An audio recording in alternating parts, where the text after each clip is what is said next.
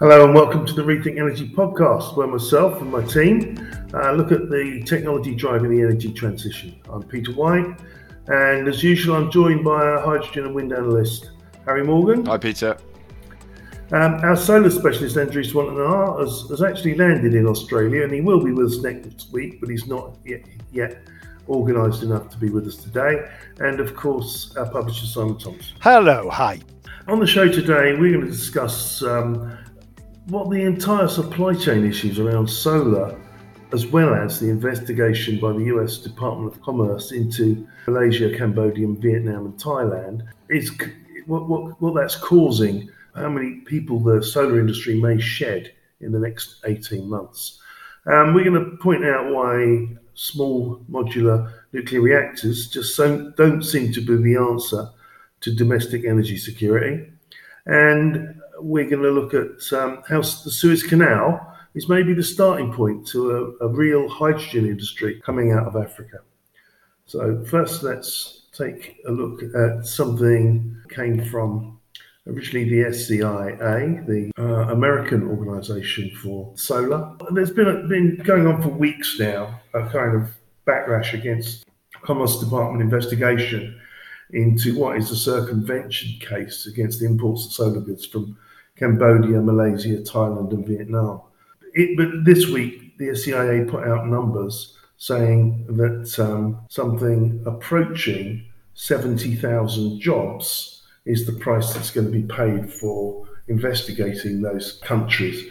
What seems to have happened is most American developers have been getting their solar panels from those countries, perhaps turning a blind eye to the fact that some of those cells may have originated in China and should really be paying tariffs. And that's what the Commerce Department is investigating. And it's doing it on behalf of initially a very small American manufacturer, which is only employs about 100 people, which is it's called Oxin Solar in San Jose. Oxin Solar, in San Jose, California. And they only make 100 megawatts of panels at the moment. It's not clear where their polysilicon comes from, but they boast that everything they do is American. There is some polysilicon made out of America. Wacker, REC Silicon, OCI, Hemlock produce probably enough that companies like Auxin can flourish. But interestingly, other companies like Hanwha have become part of that complaint. Suniva, Hanwha Q-Cells and LG Electronics and Mission Solar have all become part of that. Again, some of these only employ hundreds of people, some far more. But this is a case of the manufacturing community wanting these countries to be investigated and the deploying community not wanting them to investigate. This is just the straw that broke the camel's back. I mean, we've got the polysilicon shortage, we've got accompanied with that glass, aluminium, steel, copper, silver shortages. You've got the prices going up on solar panels for the first time in years, significant price increases, 20, 30%, depending on where you are and what you're paying for the rest of your system. And so suddenly we've had 25 years of solar being cheaper, and suddenly it's gone up. And then when the Commerce Department pointed the finger at those other countries, immediately they interviewed, the SCIA surveyed their members, and they say about 78% of module orders are being cancelled from those countries. Now, if that's true, the solar industry is going to be holding its breath, waiting for a result. Typically, a result will take more than a year. And so what those countries have done is said, well, no, we're not going to sell to America. We can get paid and we can deliver these rather than wait a year or have our goods caught in transit. We're going to sell them somewhere else. And there's this huge demand for solar, building all over the world. And the Americans seem to have just shot themselves in both feet. Harry, do you think that's true? Have the Americans shot themselves in the foot?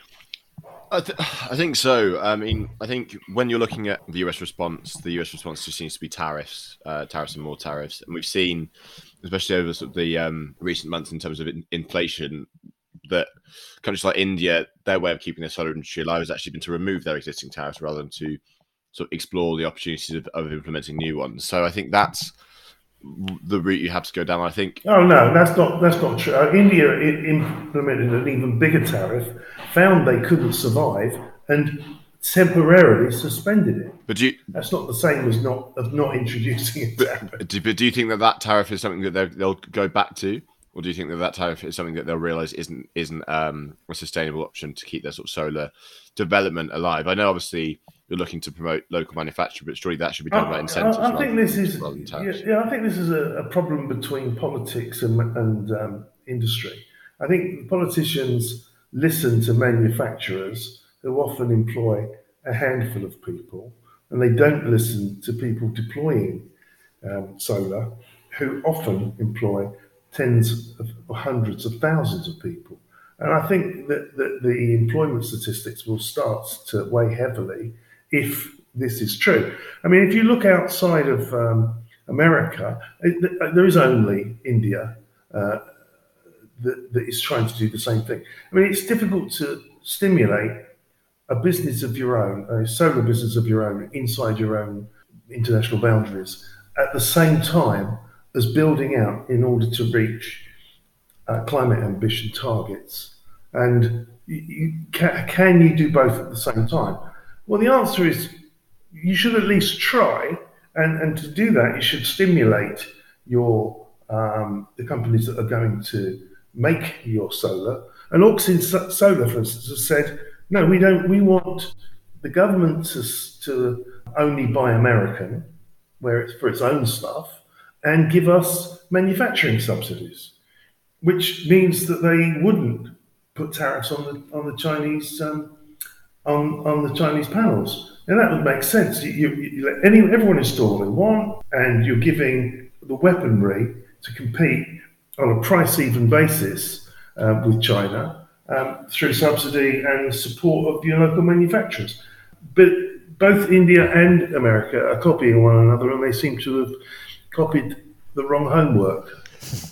Yeah, I think it needs to be a case of using the carrot rather than the stick. I think you're right in the sense that if you offer developers an incentive to use local content and give them a financial incentive or give them tax credits for doing so, especially within renewable projects, I think that's the way to do it from that standpoint. And I think that's something that we've not seen in the UK, and it will definitely come onto it when we talk about the SMRs, is that the UK really has developed a renewable energy industry without any capacity of developing wind turbines or on cells or turbine towers. So it's interesting to see the different approaches and how much people are determined to go with local content. I think what we're seeing at the moment in Japan in particular as well is that they're really pushing for high levels of local content. But it's whether or not, again, that we see that done through tariffs against Chinese imports or actually just incentives directly for actual local manufacture.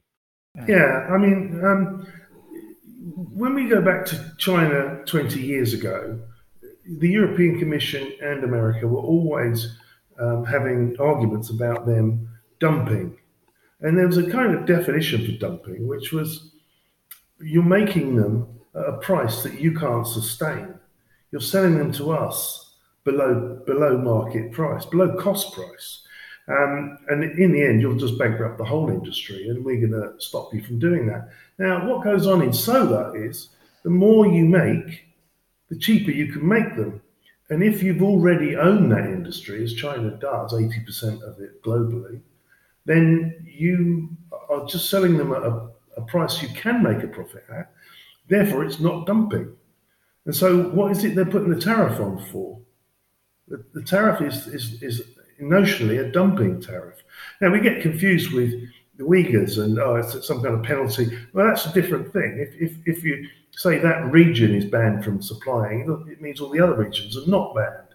So you can't level it against China per se. So this is a dumping tariff when there is no evidence and there's not been any trial to see if there was any dumping.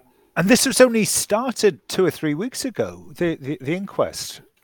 Obviously back in 2018, Trump put the tariffs on, and people would argue he wasn't wrong to do it. The court told him he couldn't have tariffs on bifacials because nobody made bifacials in America. he then got that then got reversed.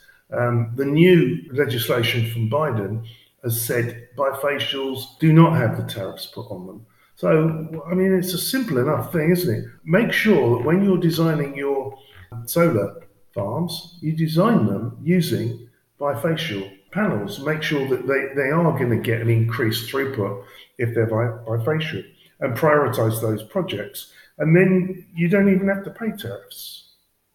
So, I mean, it's... What's the implication of all of this on developers in the US, on utility scale developers? Yeah, well, we've had questions. We get questions saying, "How do I deal with this? I've already had a year and a half of higher prices. I'm already getting other, more and more problems. I'm looking to source next year's supply of solar panels. Do I pay these ridiculous prices, or what do I do?" And of course, what we've seen is companies like First Solar, who don't use silicon, just taking order after order after order. I mean, they announced over 5 gigawatts of orders last week. and people are rushing products to market, like perovskite tandems and things, because they can sell everything they can make if they're outside the tariff. It's a real conundrum. I mean, everything that we've modelled on solar relies on the fact that solar panels will continue to get cheaper, and they will. But there could be quite a significant commercial hiccup in that for the next 18 months, people don't know what to do. It's like a freeze.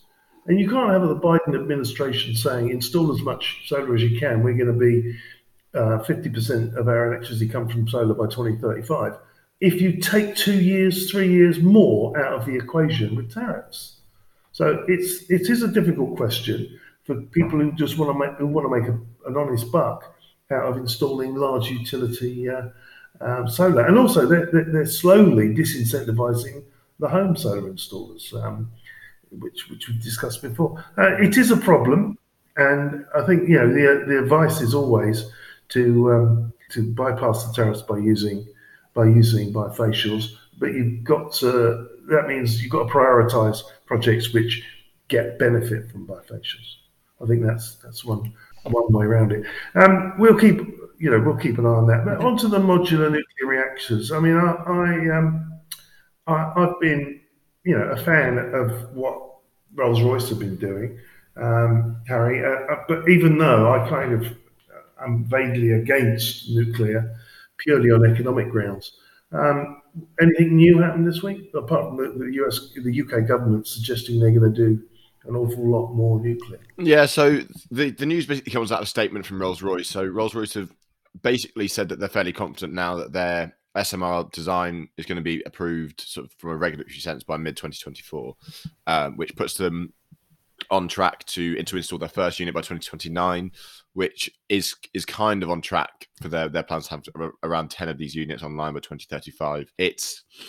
I think this is the whole point really, is that this timeline, again, we're talking about 2035, so it's not going to help with the emissions cuts we need by 2030. It's certainly not going to help with the energy bills that we're seeing across the UK or indeed across the world at the moment, and it's not going to help in terms of the immediate need to improve in energy independence and actually wean ourselves off Russian imports. I think, it's not going to be fast enough, and it won't be cost effective in the time frame that. But we've got the UK, we've got France, we've got South Korea, we've got Japan, all talking up nuclear again as an option, and all talking about for the next 5 years installing those hideous monsters, which are much bigger, 3-4 gigawatt monsters, that cost the Earth and take 11, 12, 13 years to build. Yeah, and I think when we're looking at nuclear, I think if we look towards SMRs and what the companies like Rolls-Royce are offering, it's a far better alternative for the nuclear industry than the Hinkley Point C's, the Sizewell C's, the Flamanville project in France. I mean, these projects have been overrun by it. The Flamanville project is almost code for never deliver, just keep taking money. I think it's 15 years in, and it's still not producing any electricity. Yeah, exactly. And I think the fact that SMR is going to be much smaller and much more decentralized, that will make them more accountable in terms of delivering projects on budget and on time. I mean, when we're looking at Rolls-Royce's design, they're looking at a 440 megawatt unit, which is quite large by SMR standards. I mean, most are sort of in the 100 megawatt range. And at 440 megawatts, that's probably enough to power around 1 million homes. So it's a huge amount of power really from what's being called a small modular reactor. But if you look at them compared to things like Hinkley Point C, it's going to come in at about a twelfth of the cost, around $2 billion, and the construction in just sort of 500 days. So it's a much quicker process and a much more nimble way of getting nuclear online. But we've done detailed calculations, I presume, here that if you were to install 600 megawatts of solar and put in a couple of hundred megawatts of battery, that you could produce the same class of stable energy for a fraction of the price. Yeah, not now, which is what the UK government seems to be looking at, but in 10 years' time, certainly. I mean, we're still, if you look at the rate at which battery, the cost of sort of energy storage is falling, in sort of a year or two, will be at a point where solar plus storage is below the £65 per megawatt hour that we're looking at in terms of. Do you not think it is already? Possibly not in the UK, where we're looking at possibly pairing offshore wind with battery, but certainly when you're looking at countries maybe like Spain or countries in the Middle East where you've got much lower cost of solar power. I think it definitely is. It's definitely below that. But when you look at, when you look at on. who's looking at nuclear, it is these countries in the north who are looking at basically having a renewable energy system based on wind, which is potentially slightly more expensive than solar and harder to commodify than solar. So I think this is why we're seeing these countries looking for nuclear as a hedge against wind, and potentially looking at the fact that wind, it might be more difficult to set up production facilities at scale. And I think largely it's a result of the fact that these countries have failed historically to ramp up their production capacity for wind turbines, and a way of having potentially an alternative route of providing net zero electricity by 2030, which, let's be honest, these SMRs will produce. It just will come at a great expense. And at $65 per megawatt hour, it's going to be at the cost of the taxpayers. Because we're already seeing the UK subsidising this, and I imagine that's something we're going to see throughout the course of the nuclear industry's push towards SMRs. But presumably, then, you're going to have nuclear not winning auctions and not getting or having to be subsidised by government in order to be part of the commonplace supply of electricity. And so that means that the electricity itself won't be more expensive at the point of sale, but the taxation process will have to fund an awful lot of the capex. Yeah, I mean, the money's coming from somewhere. So whether or not it's coming from carbon taxes funding these plants, or whether it's not, it's coming from just general taxation across the UK economy or across any economy, we'll get to see that. But what do we think these governments? And we know Macron. I mean, he's kind of caught in the middle. Yeah, EDF, lots more nuclear power because we own EDF. Renewables, yeah, renewables too. He hasn't got a clue what he's talking about. The price differential on them is vast. The timing delivery on them is vast. So, I mean, do the politicians simply say what they're told by trusted advisors who happen to be in the pockets of these companies? I think that's definitely part of it. And I think when you're looking at it from a UK perspective, and we were talking about this earlier, the UK is desperately looking for ways that it can create some sort of energy business. And I think Rolls-Royce is a great way of doing that for them. I mean, Rolls-Royce's other businesses are basically crumbling in the sense that they can't shift towards sort of innovation and future industries quick enough, certainly within the aviation space and within sort of industrials and power generation space. Yeah, but the aviation space, everyone's in the same boat. Yes. I mean, I don't see them as being behind the curve against GE or against the big Chinese manufacturer. And they get 50% of the orders from Boeing. So they're a good company. They've got to solve that problem. They've got to run on hydrogen, and they've got to have it by 2035. And everyone's got to do that. In the meantime, they've got to run on SAF. And I think that's pretty much the plan for aviation. So that's stabilised in the last 2 years as SAF moves have been made. I don't see the desire to fly evaporating. I see perhaps consumers not willing to pay the price of funding a transition, and that being a political battle. But in the end, I don't think aviation companies, they're not going to have orders tomorrow. And in the run up to delivering hydrogen engines they're not going to have any orders. So they're going to have a difficult time, but someone's got to supply those engines. But that's the only business really that Rolls-Royce is in that's any good. Yeah, the interesting thing is whether or not this business is going to provide enough margins. Obviously, with nuclear, you're going to be competing not only against renewables plus storage, but you'll also be competing against the huge number of other companies that are looking to provide SMRs. I think there's something like 60 designs currently being proposed around the world. NuScale being one of the favorites. I mean, Russia's Rosatom was also a favorite, but obviously that might be a somewhat different perspective on that now. But we're at a point where there's already 4 being built, and I think the fact that there's going to be this competition means that the margins are going to be tight. Competing with renewables plus storage is only going to make that worse. So I don't know if it's necessarily going to be the saving grace that Rolls-Royce are looking for, but it will potentially embed them more within the UK economy and within the UK government's sort of revenue streams, I guess.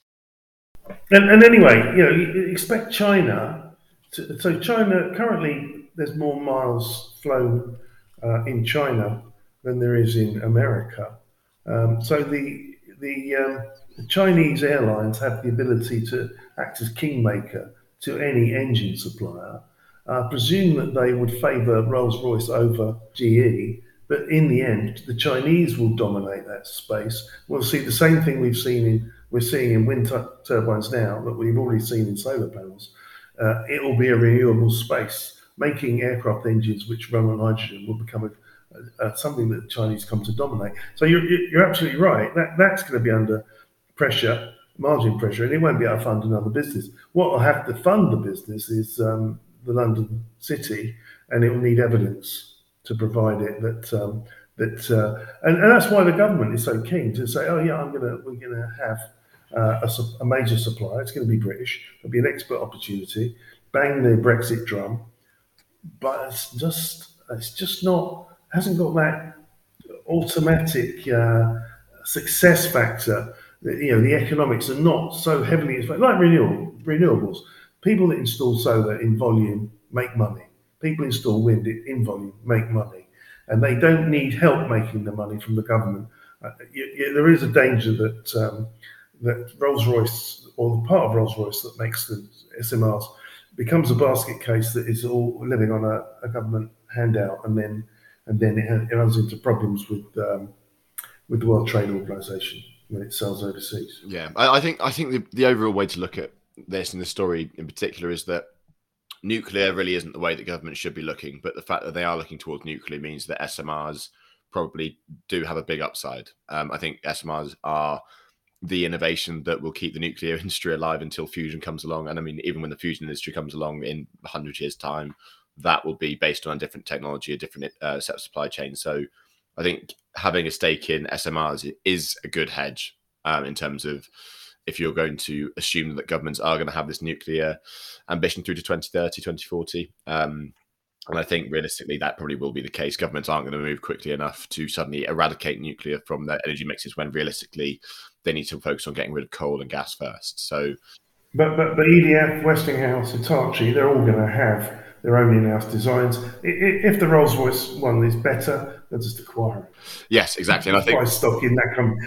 Yeah. And Hitachi do have one, General Electric do have one. I've not heard of EDF developing sort of a leading design for it, but I imagine that they will have their eyes on the industry and will be possibly looking closely at what Rolls-Royce are doing through to 2029. Okay. We've got a lot of stories in this issue. I encourage anyone to go rethinkresearch.biz, click on energy, click on weekly analysis. The stories can be read there for free.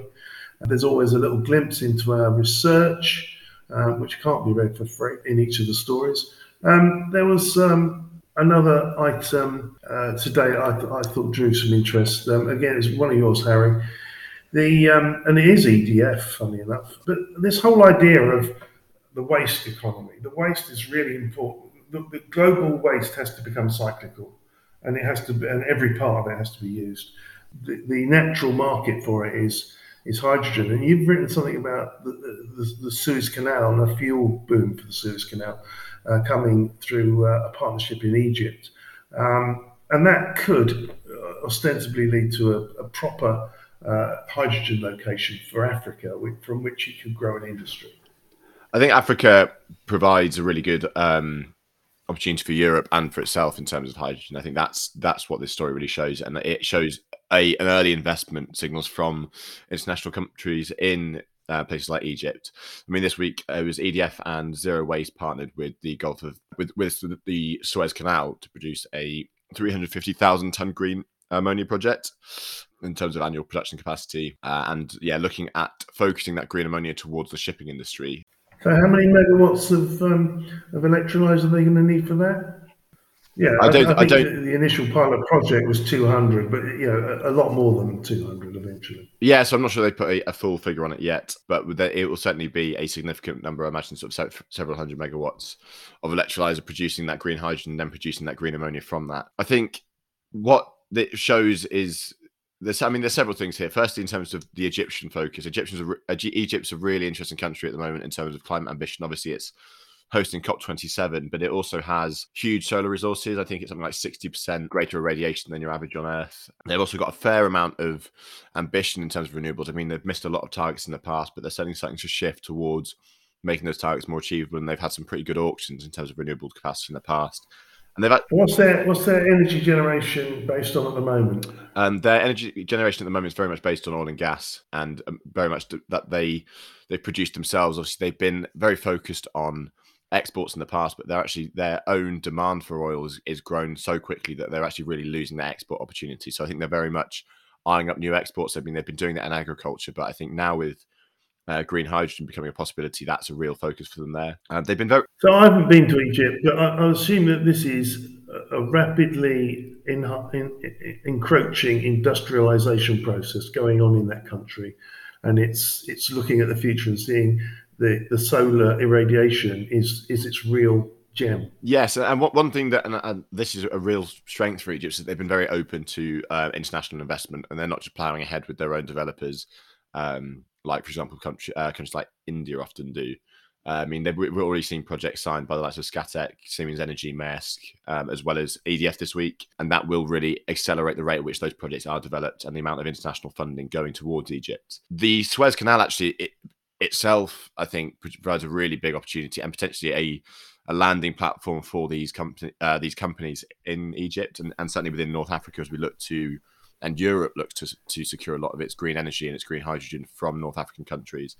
I mean, the Suez Canal, when I was looking at it, it sees 12% of all global trade flowing through it. So that's $1 trillion worth of goods flowing through that canal every year, which, considering Egypt has pretty much a stronghold over the infrastructure surrounding that, provides a really good opportunity for then Egypt to provide green shipping fuel, which pretty much all. So presumably you can refuel as you go through the canal. Yeah, exactly, and that's something that we would very much expect to see. And I think the shipping industry is one that we're going to see decarbonise really quickly.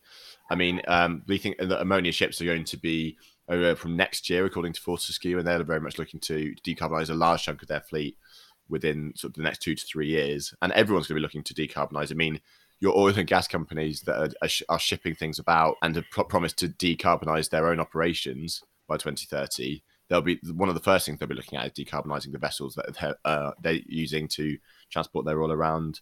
Same with logistics companies. So that's going to be a real opportunity for Egypt to actually produce. So all you need is the target ports in Northern Europe to say we will only berth ammonia vehicles after a certain date, and then you've got the fuel line. It's an automatic thing. You're going to have to automatically, the whole segment has got to go ammonia, hydrogen-driven fuel. So that could happen really quick. Yeah, or put a docking tax in for ships that have bunker fuel. Those sort of things. Oh, and you can do things like limiting the amount of time they can run their engines, because they run all their own electricity off their own engines. And of course, if you plug into the port, that's another purchase, getting your electricity from there. So there's all sorts of constraints that the ports can put on these people to make it happen. Yeah, exactly. And I think that's I think developing the hydrogen economy based around this sort of port by port, airport by airport as well, sort of a way of working, and having the actual production of the ammonia, of the green hydrogen, sort of near the sites where it's going to be used, and then distributed straight into the sort of use case, that's going to be a real strength. And it's a really good way of building up sort of green corridors as well.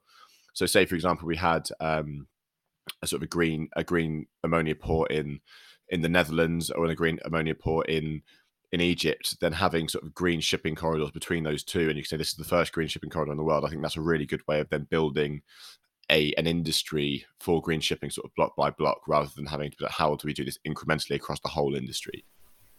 Maybe that ship that got stuck was actually just trying to turn around.